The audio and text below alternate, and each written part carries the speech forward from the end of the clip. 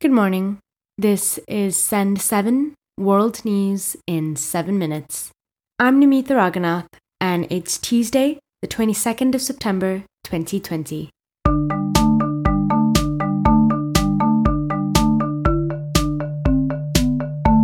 Starting in Asia today. In India, a 3-story building that collapsed in Mumbai on Sunday has killed at least 10 people. 20 to 25 people were also trapped in the building, officials said yesterday. Emergency workers pulled 19 people from the wreckage, including 2 boys aged 4 and 7. Indian Prime Minister Narendra Modi expressed his condolences on Twitter yesterday. Also in India, the Taj Mahal is set to reopen to visitors after a 6-month closure. This is happening despite the pandemic cases rising in recent weeks. India is set to overtake the US to become the nation worst hit by COVID-19. In Myanmar, a stay-at-home order has taken effect across its biggest city, Yangon, after a record-high number of new COVID-19 cases. The region's more than 4 million people had less than 24 hours to prepare for the order, which came into effect yesterday. The order requires most employees to work from home. Africa. In Mali, the former defense minister Van Daou has been named president of the country's new transition government. Colonel Assimi Goïta was appointed vice president, state television announced yesterday. The transitional government is to formally begin on September 25th. According to a plan supported by the military leaders, the new president is meant to lead the country for several months before Mali holds an election.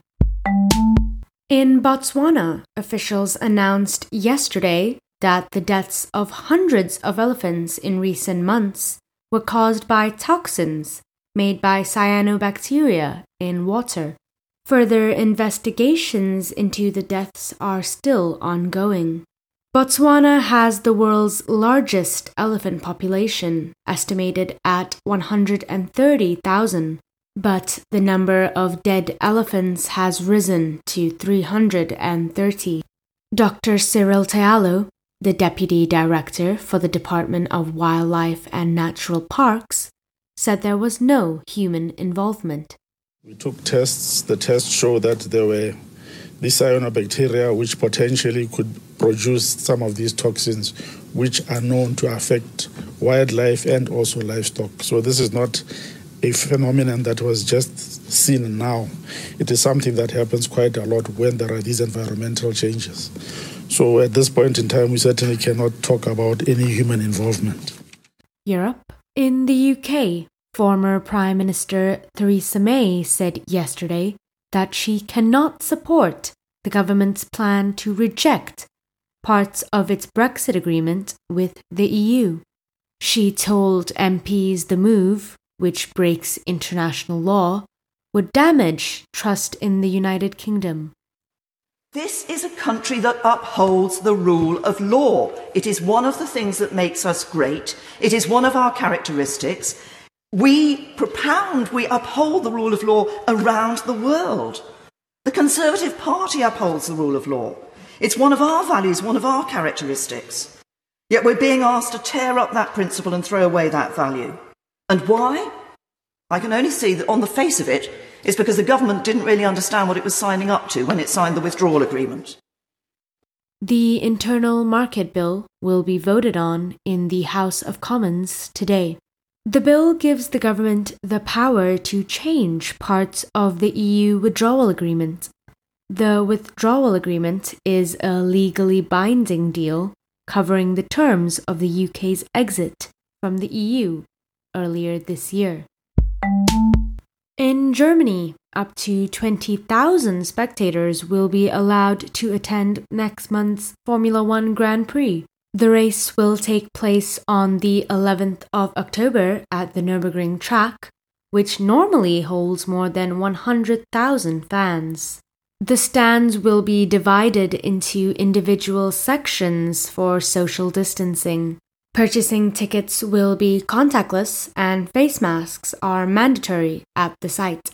There were 922 positive coronavirus cases reported in Germany yesterday, with the country's overall death toll standing at 9,386. The Americas. In the United States, the Trump administration has named 3 cities that are expected to lose federal funding. This comes after the White House accused them of tolerating crime. New York City, Portland, and Seattle are on the list of cities that Trump officials say have failed to stop crime linked to the recent Black Lives Matter protests. In Colombia, a reward of up to $5 million is being offered for information regarding a leader of a rebel group. U.S. Secretary of State Mike Pompeo described the National Liberation Army rebel, Wilber Villegas Palomino, as a drug terrorist. The U.S. accuses Palomino of distributing cocaine from Colombia to the United States for the last 20 years to finance the ELN. The ELN is a Colombian rebel group which has been active for more than 50 years. And finally, this summer, the ice in the Arctic Sea shrank to its second lowest ever under satellite observation. The floating ice has shrunk to just under 4 million square kilometers last week. The only time it has ever been lower was in 2012. Thank you for listening to Send 7. You can read the transcript of today's episode and listen to past episodes at send7.org. I'm Namitha Raghunath, and tomorrow you will be with Stephen DeVincenzi. Have a great day.